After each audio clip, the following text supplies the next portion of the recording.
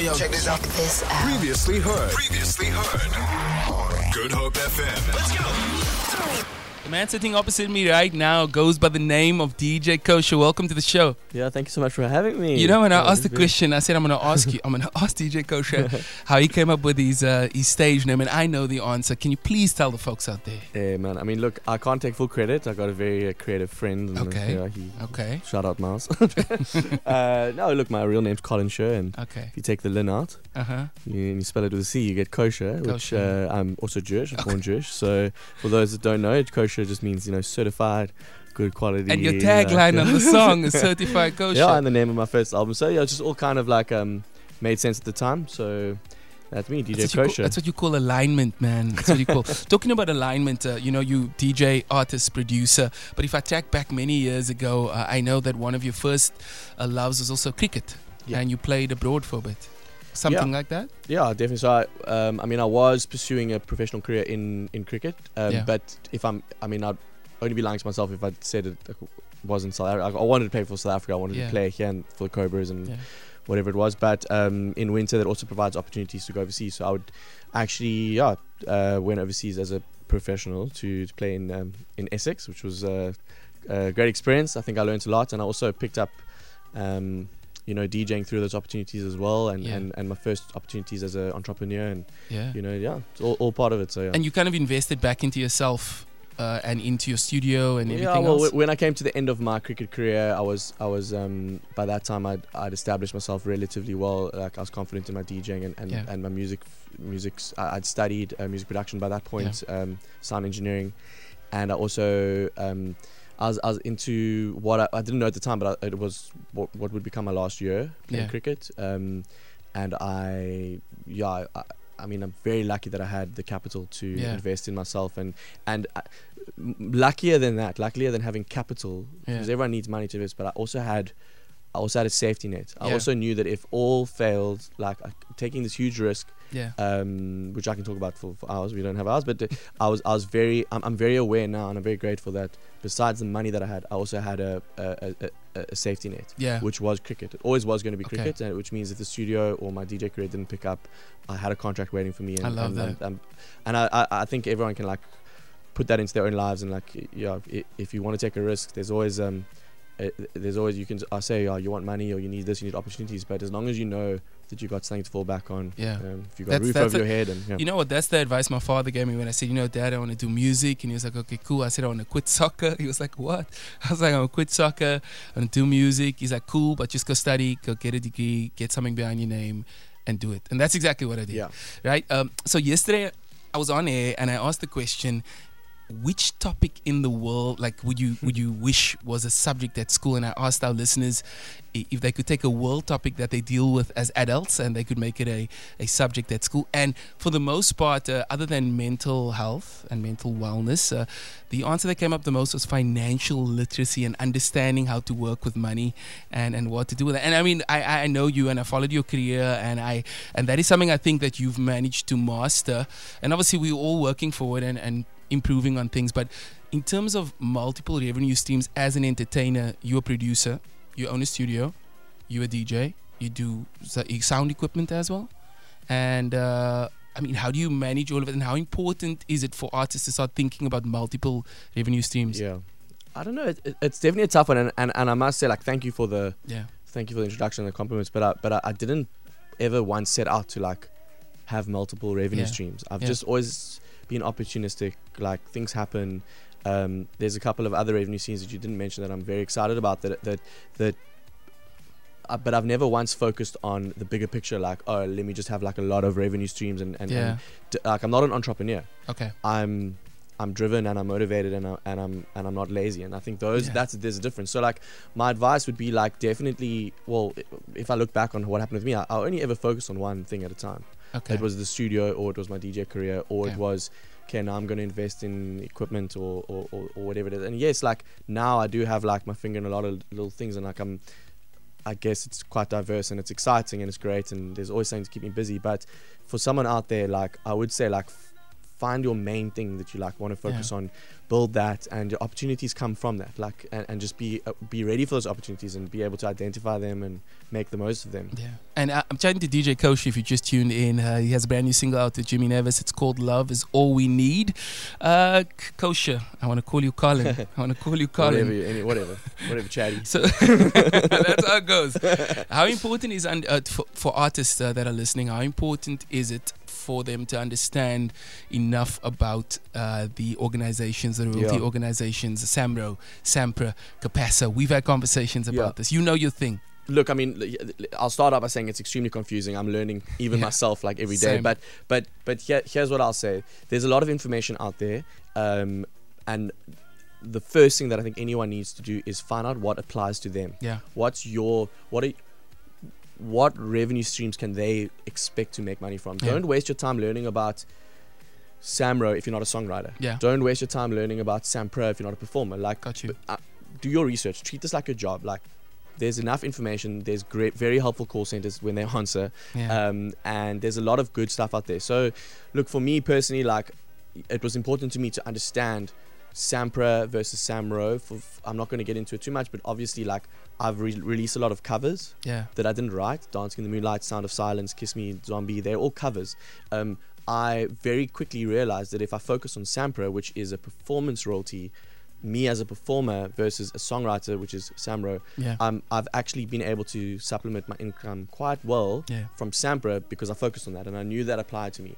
And that's just one example. Obviously, there's like lots of different ways that people can understand ways that they can make money. And I also think that too many people out there like don't treat music like their full-time job, even though they want it to be. But like, even people are full-time music, but like, treat it like a full-time job. Like what would your full-time job be if it's music? Like, cool, you're waking up in the morning, you if you don't have a show or you don't have a studio session or you're not writing songs, what else are you doing?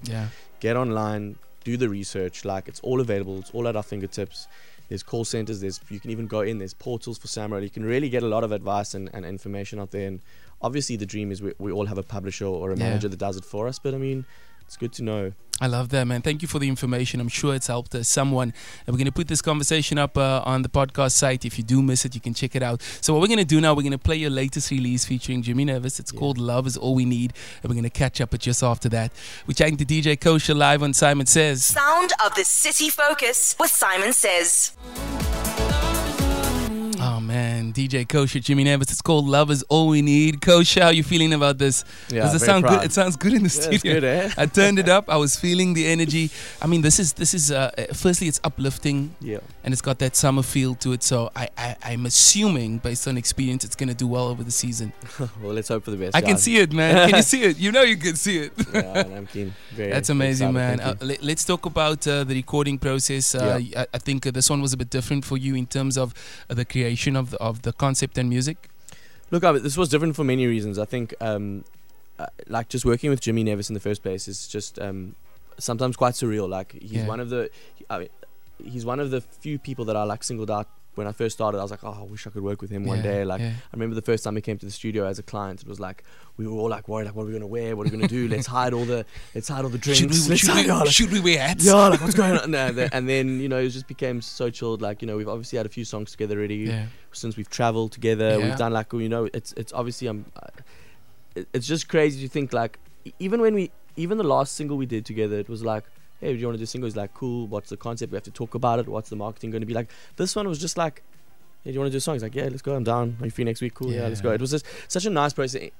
And I don't know. He's also on his own journey, and he's doing such amazing things. And to be able to work with him is just such a blessing. The process was cool. I must say, the things at the studio are different to how they used to be. For me personally, like, you know, the guys are always busy. The studio's booked up like weeks in advance, and which I'm very grateful for. But it does mean that there's not as much space for me just to, like it used to. I used to just go there and, you know, if there wasn't a booking on the day, like, I'll just sit and make music with Jake and whatever, just like jam, make some songs. And someone would walk past, hey man, can you just sing this line for me? Yeah, just quickly sing this line. Okay, cool. Yeah, I've seen seen what's that. your name? I'll feature you. No, but you know, and obviously things change, and now it's I have to plan my sessions to be creative, which is kind of weird. Like, obviously I've got like future plans, and hopefully I'll have my own space to work in again. But so this was interesting. So I mean, you know, my different studios, A, B, and C, and so we actually started with Ross. Purely, he's a composer at the studio, and we purely came down with like the feel good chords. The conversation was like, what chords are this song? What chords is that song? We sat with the guitar, he had the piano, and it was just like figuring out like, I want to feel good. I want like a feel good song, and I want to embrace like also like, I don't know how familiar you are with all Jimmy's old songs, but like that like first album of his, that like feel good, pure pop, like real good, like feel good stuff, and I really wanted to kind of incorporate that into the track. Then by the time Jimmy came in for the studio session, like for the writing session, we had already had like a foundation for the track, which was very similar to what you hear now, just like not as polished. And that process was really cool because it was just a free flowing session, and the writing, you know, he starts it off and he gets the most amazing ideas, and he just sits by himself and he says, I think I've got something, and I'm like, cool, like let's hear it. So he just starts singing it. Then he sings it to you, and you're like, oh, I'm like, cool, let's put it on ready. Let's send Chad. Send it to Chad. It's ready. He has that thing, I think, and it's a very rare thing for someone to have such a connection to melody. Oh, it's like melody is one of his cousins. It's like, I want to hear what he hears. They grew up together. He has a different way of understanding, interpreting, and writing and singing melody. No, he's a genius. I've actually got a quick story. I don't know. I'll tell you. Like one of the first few times we had started working together, but it was still back in the early days, and I was tracking his vocals, and he's like, he now he wants to do some harmony recordings. Yeah. So he like. So the lead's in, so now he wants to do his harmony. So he goes, okay, just record. So I hit record, and he sings this, and I'm like, oh, that sounds a bit weird. So then I'm like, bro, do you want to do that again? He's like, nah, it's fine. So, okay, cool. I'm like, okay, whatever. He's like, do another channel. So then I record another one, like underneath.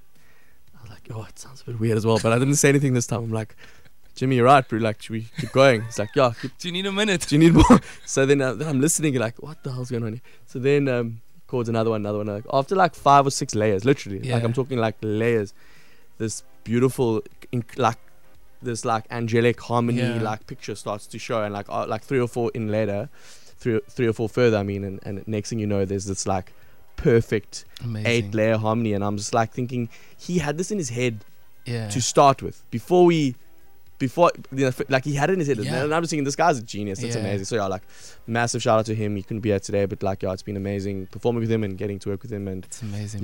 Writing the song together was amazing. He came up with most of the stuff, and it was just exciting for me to contribute as well, which isn't something that always happens.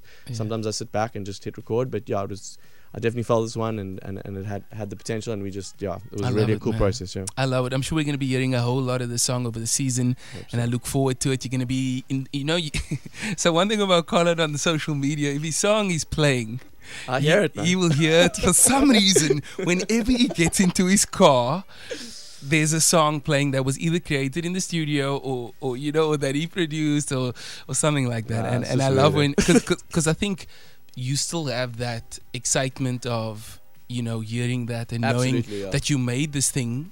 Like it doesn't go away. I thought it would. It doesn't go away. Like when I first started, like my dream was I want to switch on the car with my family and like whatever, and I want to hear my song on the radio. Like that was a dream, but like that doesn't go away. And I always wonder, like, does Justin Bieber sit in his car and be like, this is me, man?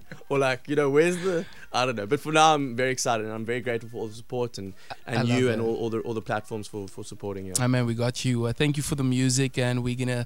I have a feeling that the song is gonna do very well throughout the country, and we're rooting for you the music. And just before we go, I want to leave you with one question. I want to ask, what feeling do you want people to feel when they listen to "Love Is All We Need"? Yeah, look, it's definitely a feeling of upliftment and gratitude and even acceptance, because it's the lyrics do say, like, no matter what you're going through, how bad it is, like, you can accept that and just know that, like, all you need is love. Look around you. And I think everyone can just hopefully take that and enjoy the song, and hopefully it can do the things, something man. to someone. It will absolutely do that. I have no doubt. DJ Cosher, thank you for coming out. Thank you so much. I appreciate you. Ladies and gentlemen, Love Is All We Need is out right now. Go and stream it. Go and find it. Just run up the streams, man, and show love to two of Cape Town's finest coming together on a beautiful, beautiful record. Sound of the City Focus with Saaiman Says. Feel it. For more, tune in to goodhopefm.co.za. It's all you need.